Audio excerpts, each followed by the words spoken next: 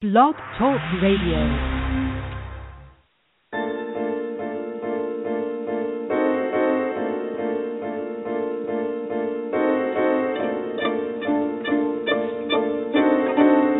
Good evening and blessings, and welcome to another installment of the Gist of Freedom Estate.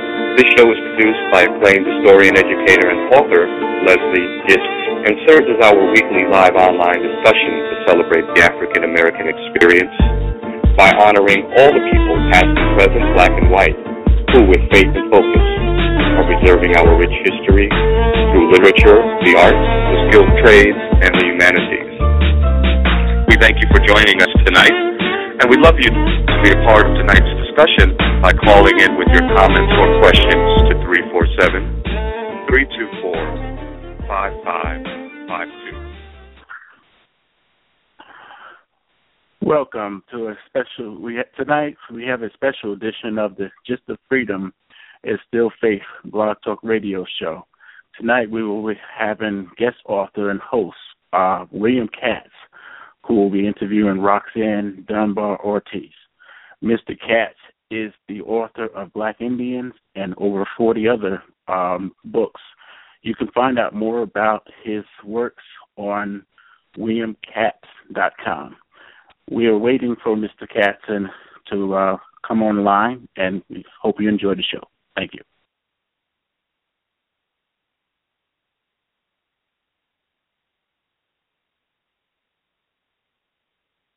Hello? Mr. Katz, is this you? Yes, it is me. Okay, wonderful. Is your guest on the line? Ready to get online, yeah. Is Roxanne on? What? Is Roxanne on the line? She will be on the line in a moment. Are you ready for her? So, yes, we're ready. We're going to introduce you again, okay? Are you ready? Yes, introduce me and then... Okay. All right, let's go. Hold on.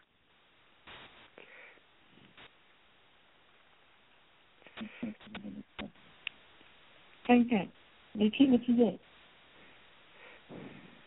Hi, you listen to the Just the Freedom is radio show. Tonight we have a special guest and our host, Mr. William Katz, who will be interviewing author Roxanne Dunbar-Ortiz. Mr. Katz is the author of Black Indians and also over 40 other books. You can find more about Mr. Katz's works on williamkatz.com. We hope you enjoy the show. Are you there, Mr. Katz? Yes, I am. And my website is williamlkatz.com. It's William. This is a rather special day. It's International Women's Day, and we have rather an extraordinary woman that we're going to be interviewing for today, Dr. Roxanne Dunbar-Ortiz, and a really extraordinary book, An Indigenous People's History of the United States, which is really getting quite a play and has brought Dr. Dunbar-Ortiz to New York to do some speaking engagements as well as media appearances. And actually, you can tell us about the one. You have one later this afternoon that you can tell us about. So let's get started, because I find this book I've been waiting for this book to come out. Let me put it that way. And it's a history of the United States, but looked at from the viewpoint of Native Americans. And let me start first, Roxanne, with asking you about your background. What is it in your personal or educational or professional background that drew you to this particular dramatic story? Well, thank you, Bill, for having me on the show. I grew up in West Central Oklahoma, rural Oklahoma, and my dad was a sharecropper and sometimes a tenant farmer, and my mother was part Indian. My dad was Scots-Irish of settler background, and that family had been from Missouri, and before that from Tennessee and Virginia, that trek of the frontier. And so that was, the dominant story of my childhood, because my mother wasn't very accepted by his family, even though they were very poor. I always see my mother was so poor, she was an orphan, that she thought she was marrying up when she married a white sharecropper. So there were Indian towns all around, and in the eastern part of the state in Oklahoma, there are also all black towns and all white towns, a complete apartheid. Everyone was Baptist, but there were Indian Baptists, Black Baptists, and White Baptists. And so we were in a white town. It was actually the town my father grew up in, and he was born the year they moved there in 1907. So several things happened that I consider very lucky that I was able to. First of all, my oldest brother went off, to the Army, and then he went to college, which no one had done in our family, and that was kind of something he then made sure to instill in us, that the three younger ones of us, that we should find a way to go to college.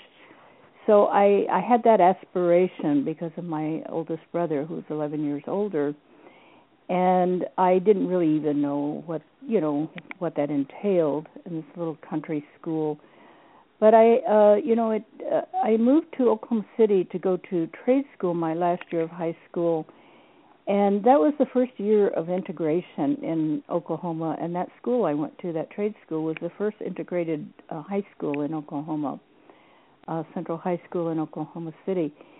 And that was one of the most important things that happened to me, is seeing the sit-ins at the big drugstore downtown, seeing people protesting.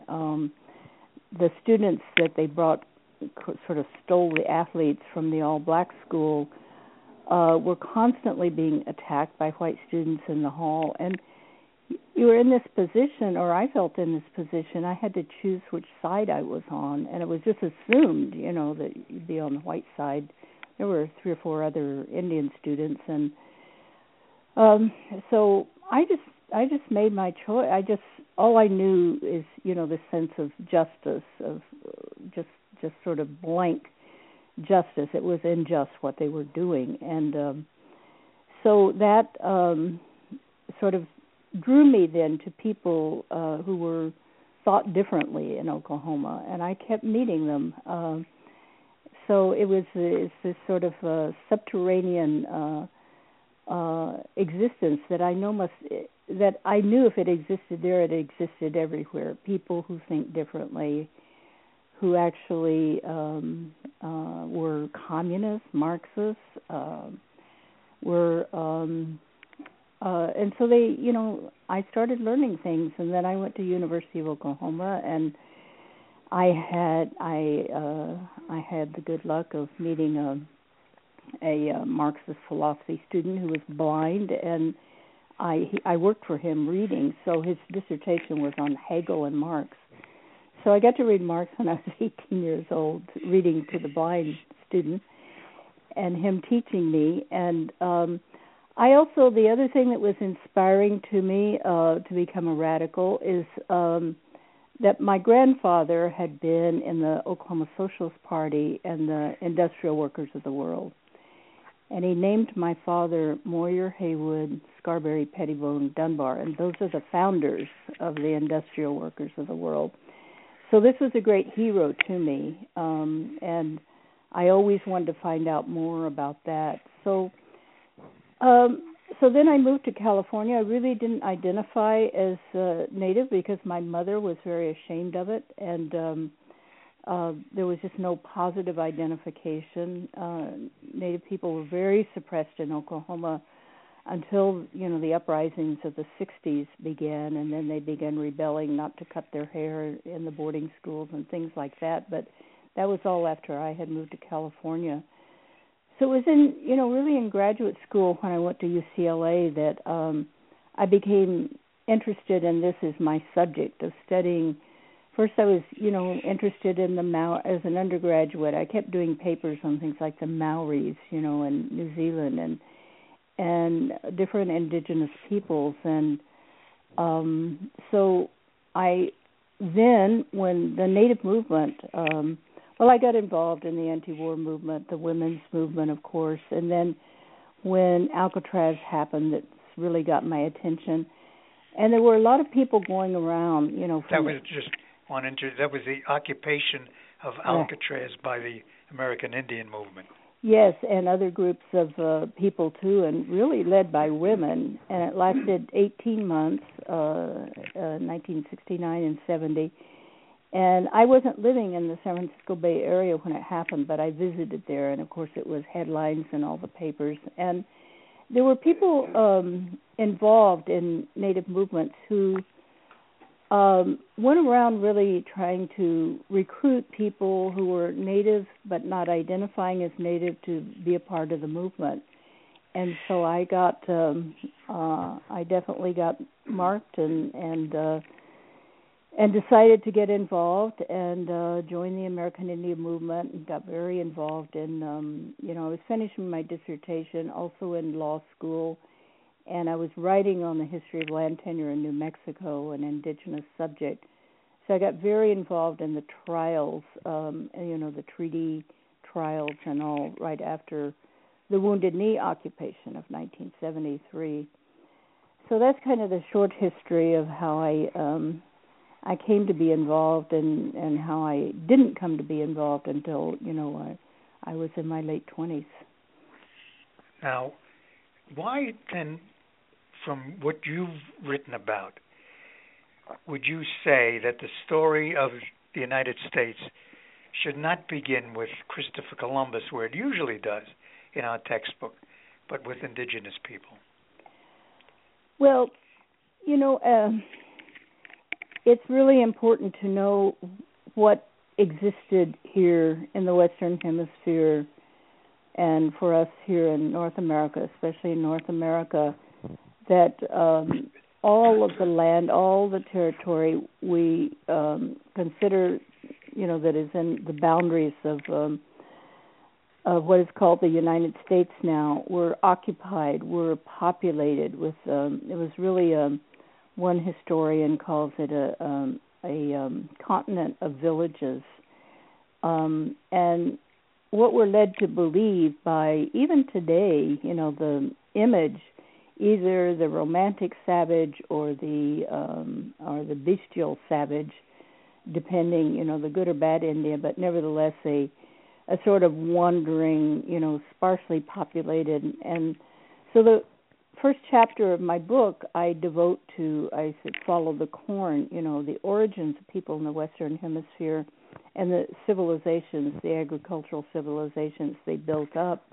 And most people know about Central Mexico, Central America, Mesoamerica, and the Andes, but they don't realize that the entire southwest, what's now the southwest of the U.S., and the entire east of the Mississippi was, and up into what is now Canada, was one of the 7 agricultural civilizations that started the whole agricultural revolution.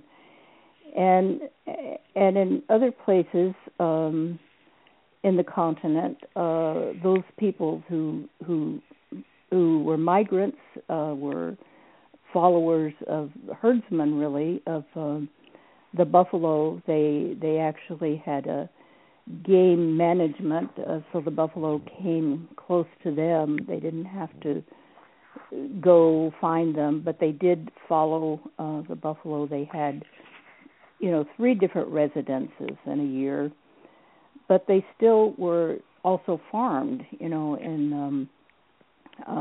the harvest season. So in the wars against the Indians,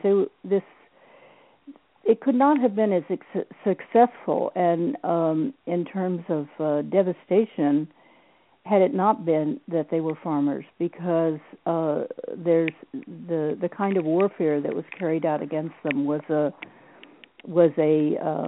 dirty war, counterinsurgency war, of burning their food crops, starving them out, and of course on the plains, killing all the buffalo, the main resource of the native people there, and just also just burning their villages and making them into refugees. So you have to start with that story of the real story of the Native people and the onslaught of colonialism to know, and it was British colonialism, to really understand the roots of what became the United States. And you said in your book, you've hit on a combination of words. You said the United States was founded on settler colonialism. Explain what that means. Well, settler colonialism is a particular kind of colonialism. The colonialism that started with, symbolically with Christopher Columbus in 1492, this transatlantic slave trade and the transatlantic conquest of the Americas, that simultaneously colonialism in Africa and in the Americas.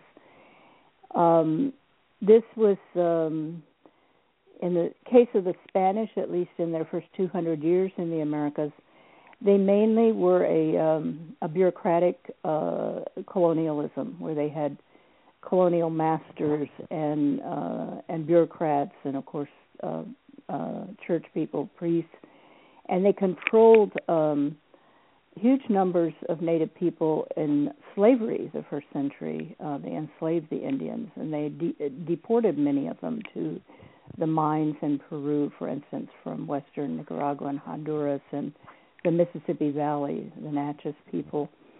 But they didn't bring a great many settlers. Later on, when they settled Argentina, the cone of South America, Argentina, Chile, Uruguay, Paraguay, they recruited settlers, many of them German settlers, because not that many Spanish wanted to go.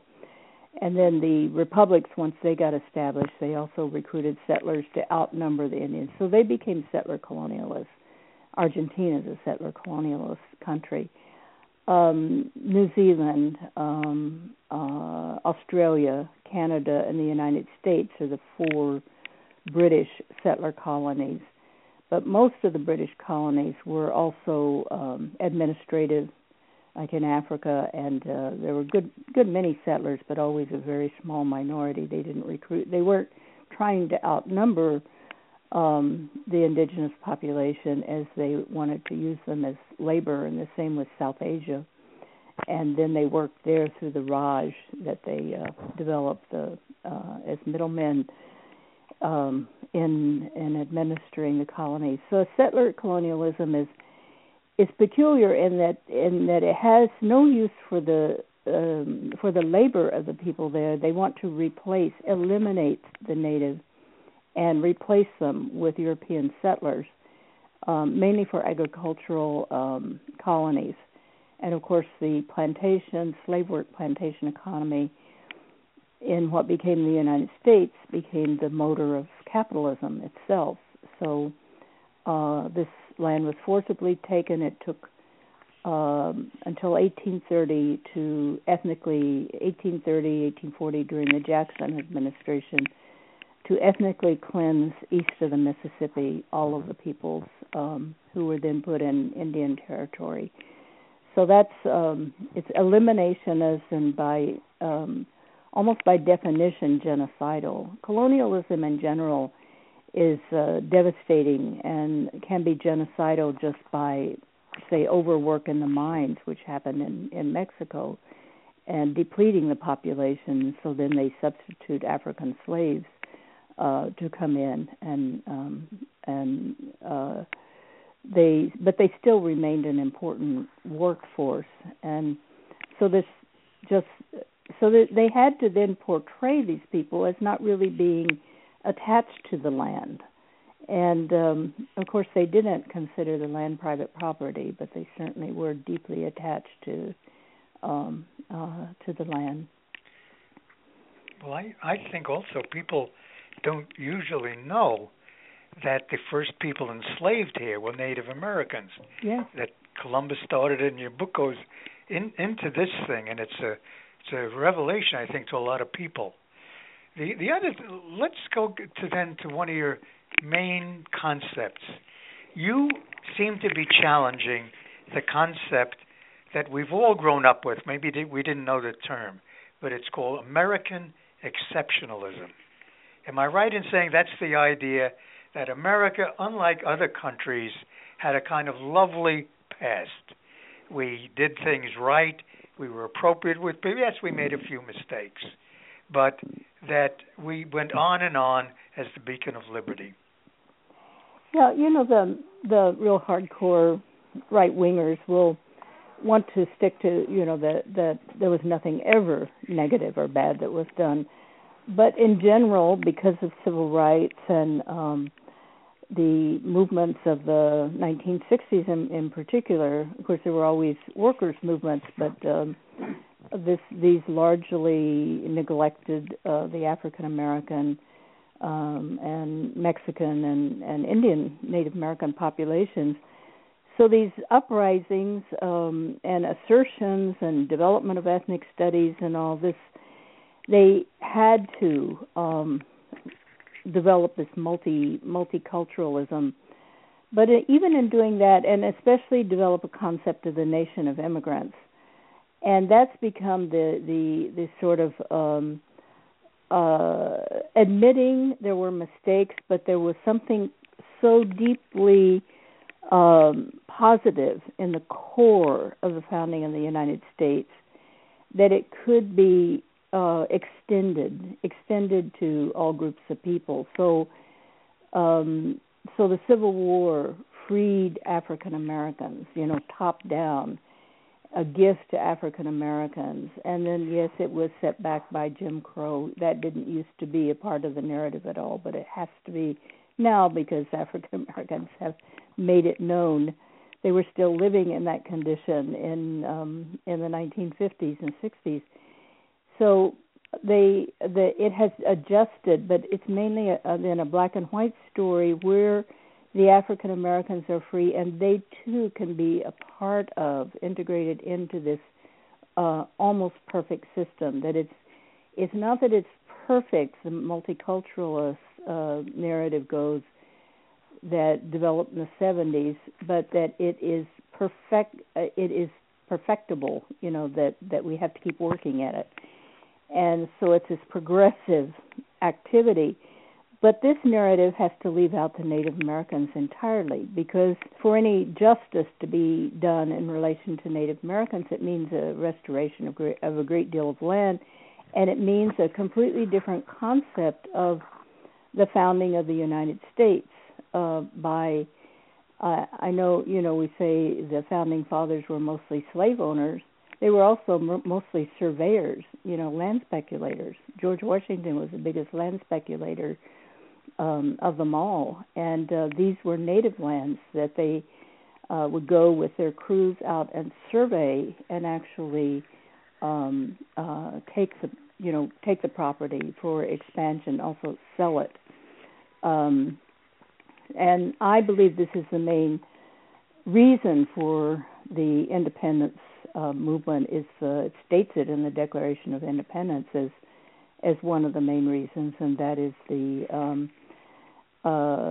the British Empire having decided to draw the proclamation of 1754 that drew a line of the 13 colonies around them, that would be the limit of British colonialism in North America after the French and Indian War. And the settlers had to, in their treaty with the French, the settlers of both countries had to be pulled back into those boundaries. So these big planters and land speculators who had been already mapping and squatting, like the Daniel Boone, famous Daniel Boone crew in Kentucky, they did not want to give up, that expansion. And of course, plantation agriculture requires, it eats up land, it destroys it because it's raising cash crops and not even food crops, but cotton and flax and tobacco. These are very depleting products and nothing else for the nutrients. So Virginia, by the time of the Revolution, Virginia was a wasteland. so they actually started just breeding slaves to sell in the states that were acquired, or the territory that was required in the Louisiana Purchase, the Mississippi Valley. Let me ask you this question, because some historians are drifting around to the idea that what really wiped out Native Americans and what won the country for white people were the diseases that the Europeans brought over. How do you respond? Well, it's always been an assumption and a part of that story is that it was very lightly populated. That is, been quite. Once that was proven to be wrong by demographers like Sherburne and Cook and others, Denovan in the 60s and 70s, that why were people raising these tons and tons of food, just for fun, if they were not feeding a bunch of people, millions, hundreds of millions. And so when I was in graduate school in the mid-60s, the estimated population of the whole hemisphere was 10 million. And now it's 100 million, and it keeps going up. And for North America alone, what is now the United States, it was 10 million. So now the disease, once that was established and couldn't be denied, the disease theory really took off as it's a way of lessening guilt, because even though, these European diseases came, it's a kind of passive thing. It's not an intentional. And then all these people just died off, and there was this empty land. Nobody to blame. No, nobody to blame, and there was why not take the land and do something with it? So it's convenient. It's a perfect theory. But in fact, it's been shown that although disease was certainly an element, it was in Europe too. In the Middle Ages, half the population of Europe died of the plague, of pandemic diseases, and populations can recover themselves from disease, but once they're in refugee situations and starvation situations, they die when disease enters. They had disease in Indian villages before the Europeans came, but they had methods of dealing with disease so that it didn't become pandemic. And so it's a very, if you separate the war and the creation of refugee camps are always just magnets for disease to spread, or prisons, or any place like that where people are in a dependency, in a false, not really in social relations where they can create conditions of their own. They're just sitting ducks for the Navajos, who were relocated to Fort Defiance, a prison camp in a forced march from their territory to southeastern New Mexico. They did not die of disease at all. Half of that population died in those camps. They died of starvation because they were not bringing enough food to feed them. They died of starvation, not disease.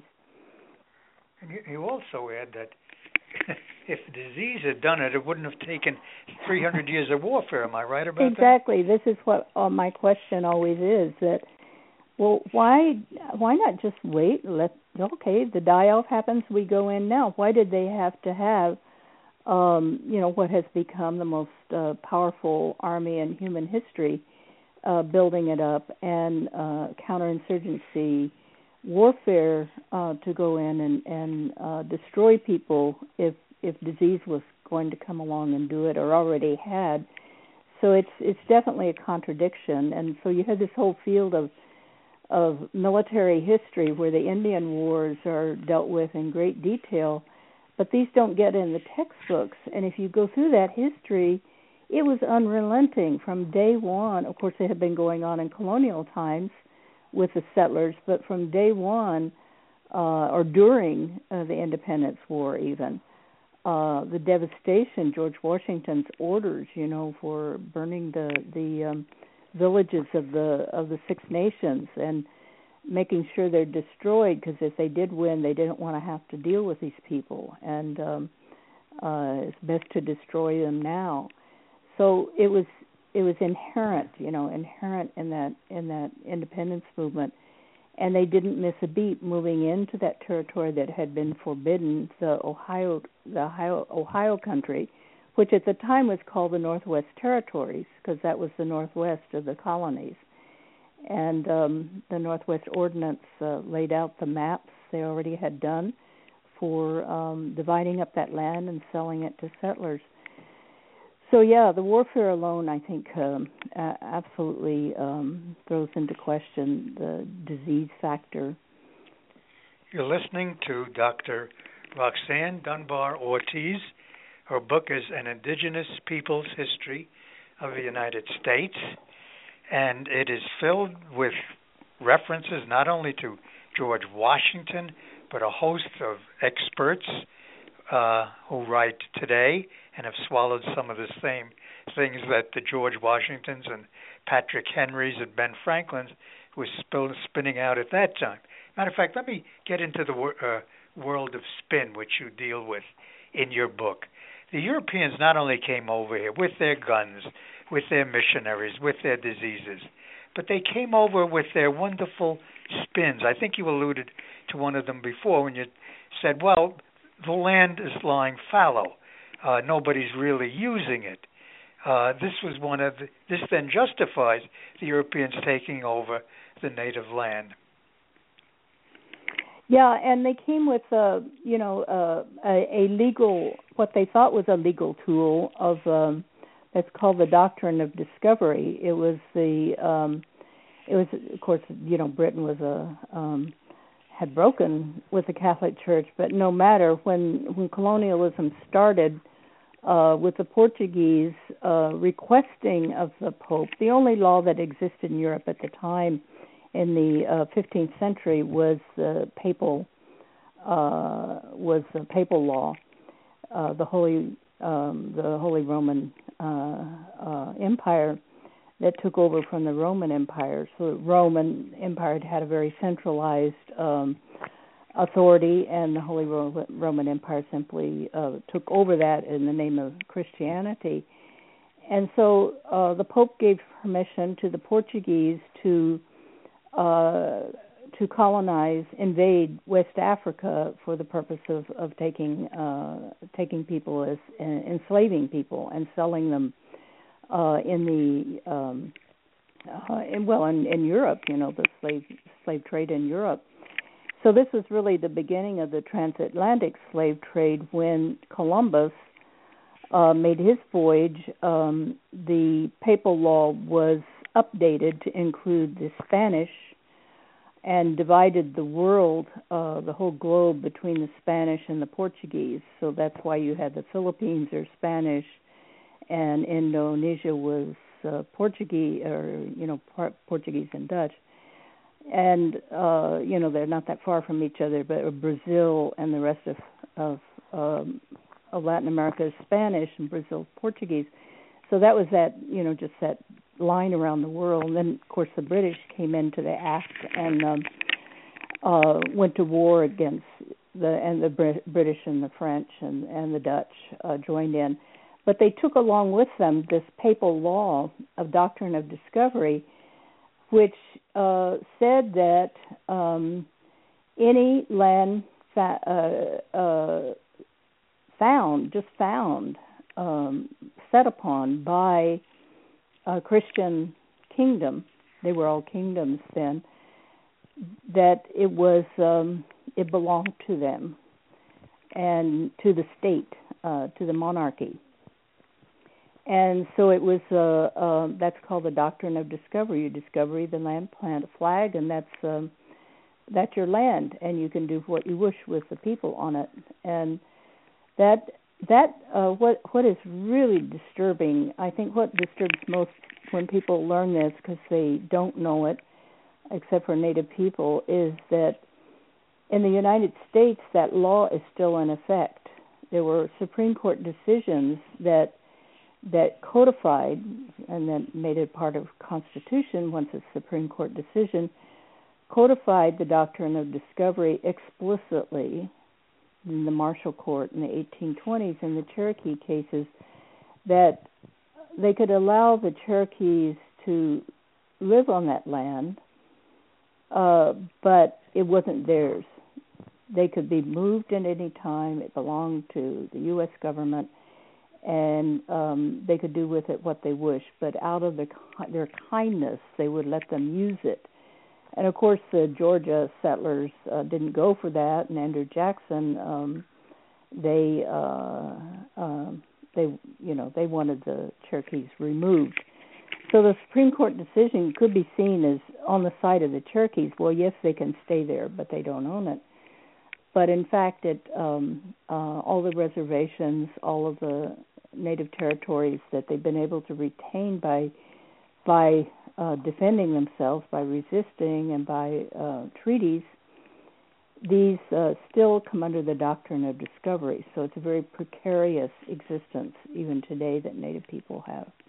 What the doctrine of discovery sounds like to me, and I suspect many other listeners, is the first wiggle of white privilege. Mm-hmm. In other words, we're white, so we can even have your lands. Right. White and Christian. That's how all of colonialism around the world, from the 16th to the 20th century. I mean, there were colonies being established even in the 20th century, and like Ethiopia became an Italian colony. It had never been colonized before under the doctrine of discovery. Amazing. Mm-hmm. Roxanne, let's take your book. Doesn't just stop with this past history, but you constantly bring in the connections, like fighting in Indian country. We're talking about Iraq, Iran, Vietnam. Talk about that aspect. Yeah, that term Indian country is really it's a code word in military language, and has been ever since the 1890s. Of Indian country means enemy territory, and that's the translation. And it can be shortened to in country, and of course, Indian country is what they usually say. Soldiers say we're in Indian country now, and this is just a one aspect that makes you know that within the military culture and tradition that's developed in the United States, the Indian Wars are the fundamental basis of it. And we're never taught that in civilian courses, history courses. But if you go to the military schools, military academies, the military textbooks they read, they count all those Indian wars as Congressional Medals of Honor were given. Even at Wounded Knee, which was a massacre, is called a successful battle. There were 58 Congressional Medals of Honor given. And the three Seminole Wars, of course, were really the basis for modern warfare in terms of modern counterinsurgency warfare that's being used all over the Middle East, was used in Southeast Asia, and before that in Central America and the Caribbean, the Philippines. So they really, after so-called closing of the frontier, the defeat of the Plains people in 1890, the Wounded Knee Massacre being the sort of symbolic moment, they jumped right over the Pacific and the Caribbean to the former Spanish colonies to co-opt the liberation movements going on there and to take them over and crush them and drive the Spanish out and hold those territories as colonies. Even today, Puerto Rico is still, of course, a U.S. colony.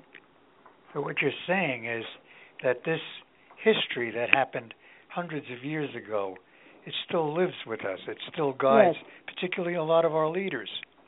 It does. It's it is the definition of U.S. nationalism. It's a rhetoric that people even, progressives or radical people will, it's so automatic that it's not conscious that this is a great positive event of the taking of the continent. And President Obama speaking at the Selma anniversary, the 60th anniversary of the Selma March yesterday, he actually referred to the Lewis and Clark expedition as one of the great, brilliant. He has been particularly, I think it's because he's gone back and read John F. Kennedy and Lincoln, the two predecessors he most admires. And their language was very nationalistic, this nationalistic in terms of the conquering of the continent, and with the pioneers, and the covered wagons being the main symbols of sacrifice and success. And his inaugural speech emphasized that, and he even included the whip of the lash for the slaves of their sacrifice to become true Americans. And it's really so alive. This whole book, one of the points I wanted to make, I am a historian, but that this, in particular, in U.S. history, everything in its past has a very short history, for one thing, as a country, very, just a little over 200 years of existence. Most countries are older than that. It has completely all the structures it had at its founding. That there have been amendments, with slavery outlawed, people being free, women getting the vote. So you've seen these things, this increase in settler democracy, you might say, but it's done in to bring people into the settler state nationalism, that you too can be a part of this, or the immigrants can be a part of it and be proud of this as a background. And most people don't know what they're buying into then is genocide. That it's as if the Nazis' nationalism were still with us, and that it would be a great feat that they had been able to incorporate all the German people, as if they had won, and incorporated the German people and gotten rid of those internationalist Jews and communists who could not be trusted to be good Germans. And no one would even consider that to be appropriate. Roxanne Dunbar-Ortiz, and her book is An Indigenous People's History of the United States, and we could go on for hours. But, by the way, are you willing to take any questions? Are there any people calling in, Leslie? Any people with questions? Well, let me ask No one's on the line right now. Excuse me? Can you hear me? Yes. You have no callers on the line at this time. Okay. All right. Well, let me ask this question. Why does this history become important for young people, for those in schools? Has it been left out? It's been left out, and it can't just be added in, because it changes everything that's already in that textbook. And that's why they have to leave the Native Americans out, or just tack on this, a little bit about where they were before the United States came, these days, before the Europeans came. And even admitting genocide to a great extent, although mostly died by tragedy, this tragic death of all these people. And the story is now that the Native people were so weakened by disease they couldn't resist successfully. And then they might be mentioned, that they're removed Indian territory these days, and then the Plains Wars Of course, that's the whole cowboy and Indian thing, the whole mythical tradition built around that. And then they're generally dropped from the U.S. story completely, unless there's an end chapter, contemporary chapter, in which it will be mentioned that the American Indian movement and Alcatraz but never, unless it's a specialized course in Native American history. Even in Western history, this subfield of Western history, it is amazing how triumphalist it remains. And even one of the newer books in 2009, I think, is actually blames the Comanches for the depletion, the attacks on the Pueblo Indians, rather than the Spanish and the U.S. when they came in. I remember when I was in grade school and living here on 13th Street, Manhattan, I think some of the kids used the phrase Indian giver, as if when the Indians came to take back their land, they were taking back something they had given voluntarily. It just shows how this is ingrained in our culture. Yeah, the Indian giver is really interesting because it's still used. It still pops up as a phrase, meaning someone is taking something back that they gave you. But when these settlers came, they would often come and they would come and negotiate for some land, to farm or whatever, and sometimes forcibly, such that there was really no. But for the Native people, it was never, there was no concept of owning the land, selling it, that these people were there temporarily and the land could be recovered. So they would fight to get it back once they saw they were expanding it or doing something outside so the Indian givers. And another one that you still hear sometimes is an Indian behind every bush, to attack, that if you're being paranoid. Skulking around, yeah, I remember. And skulking around, right. What else would you like to add, Roxanne, to this? Well, I'm hoping, I know that this this kind of book, I think it will be used, and already is being used in a lot of college courses. But I think teachers out there also know that they can inform themselves and in their own teaching, include materials that probably would not be in their textbook. And so I'm hoping that this becomes a part of the thinking, so that there then are challenges to that are far more radical than the ones now to the presentation of U.S. history. And I find I've talked to thousands of people since this book came out last September in 2014.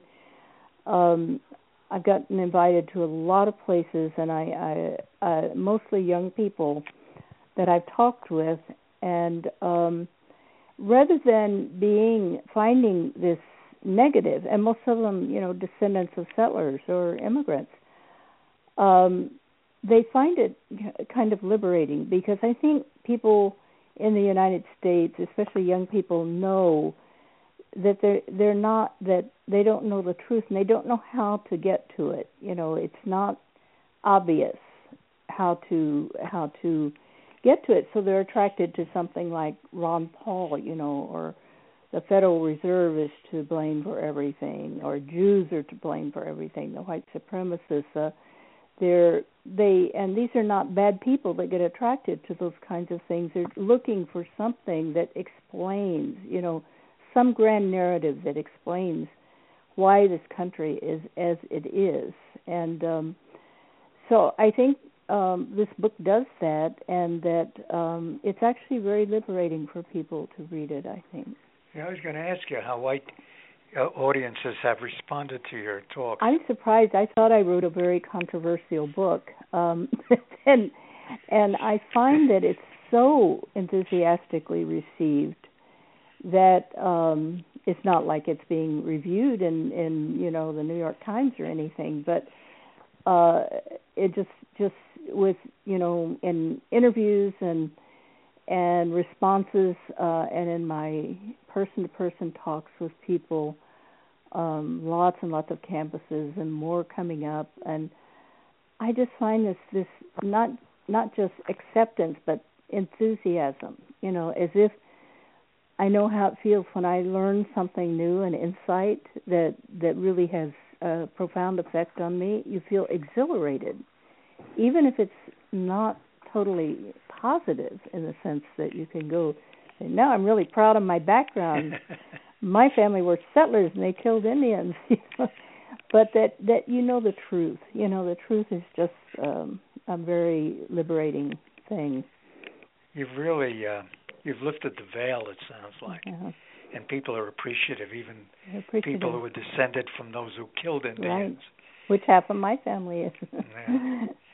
And let's hope that it does get into schools. Certainly it should get to teachers. The name of the book is An Indigenous People's History of the United States. Roxanne Dunbar-Ortiz is the author. Any last words, Roxanne? Well, read the book, and you can Google me and easily find me, how to my email address, and write to me and tell me what you think of the book. Are you appearing in any places here in New York you can tell us about? Yes, I today on International Women's Day I'll be at Blue Stockings Bookstore at 7:00 this evening, and I'll be talking about the women's movement of the 1960s that I was involved in. I did a memoir called Outlaw Woman, a memoir of the war years, 1960 to 1975. And a new edition of that book is out, so I'll be talking about that.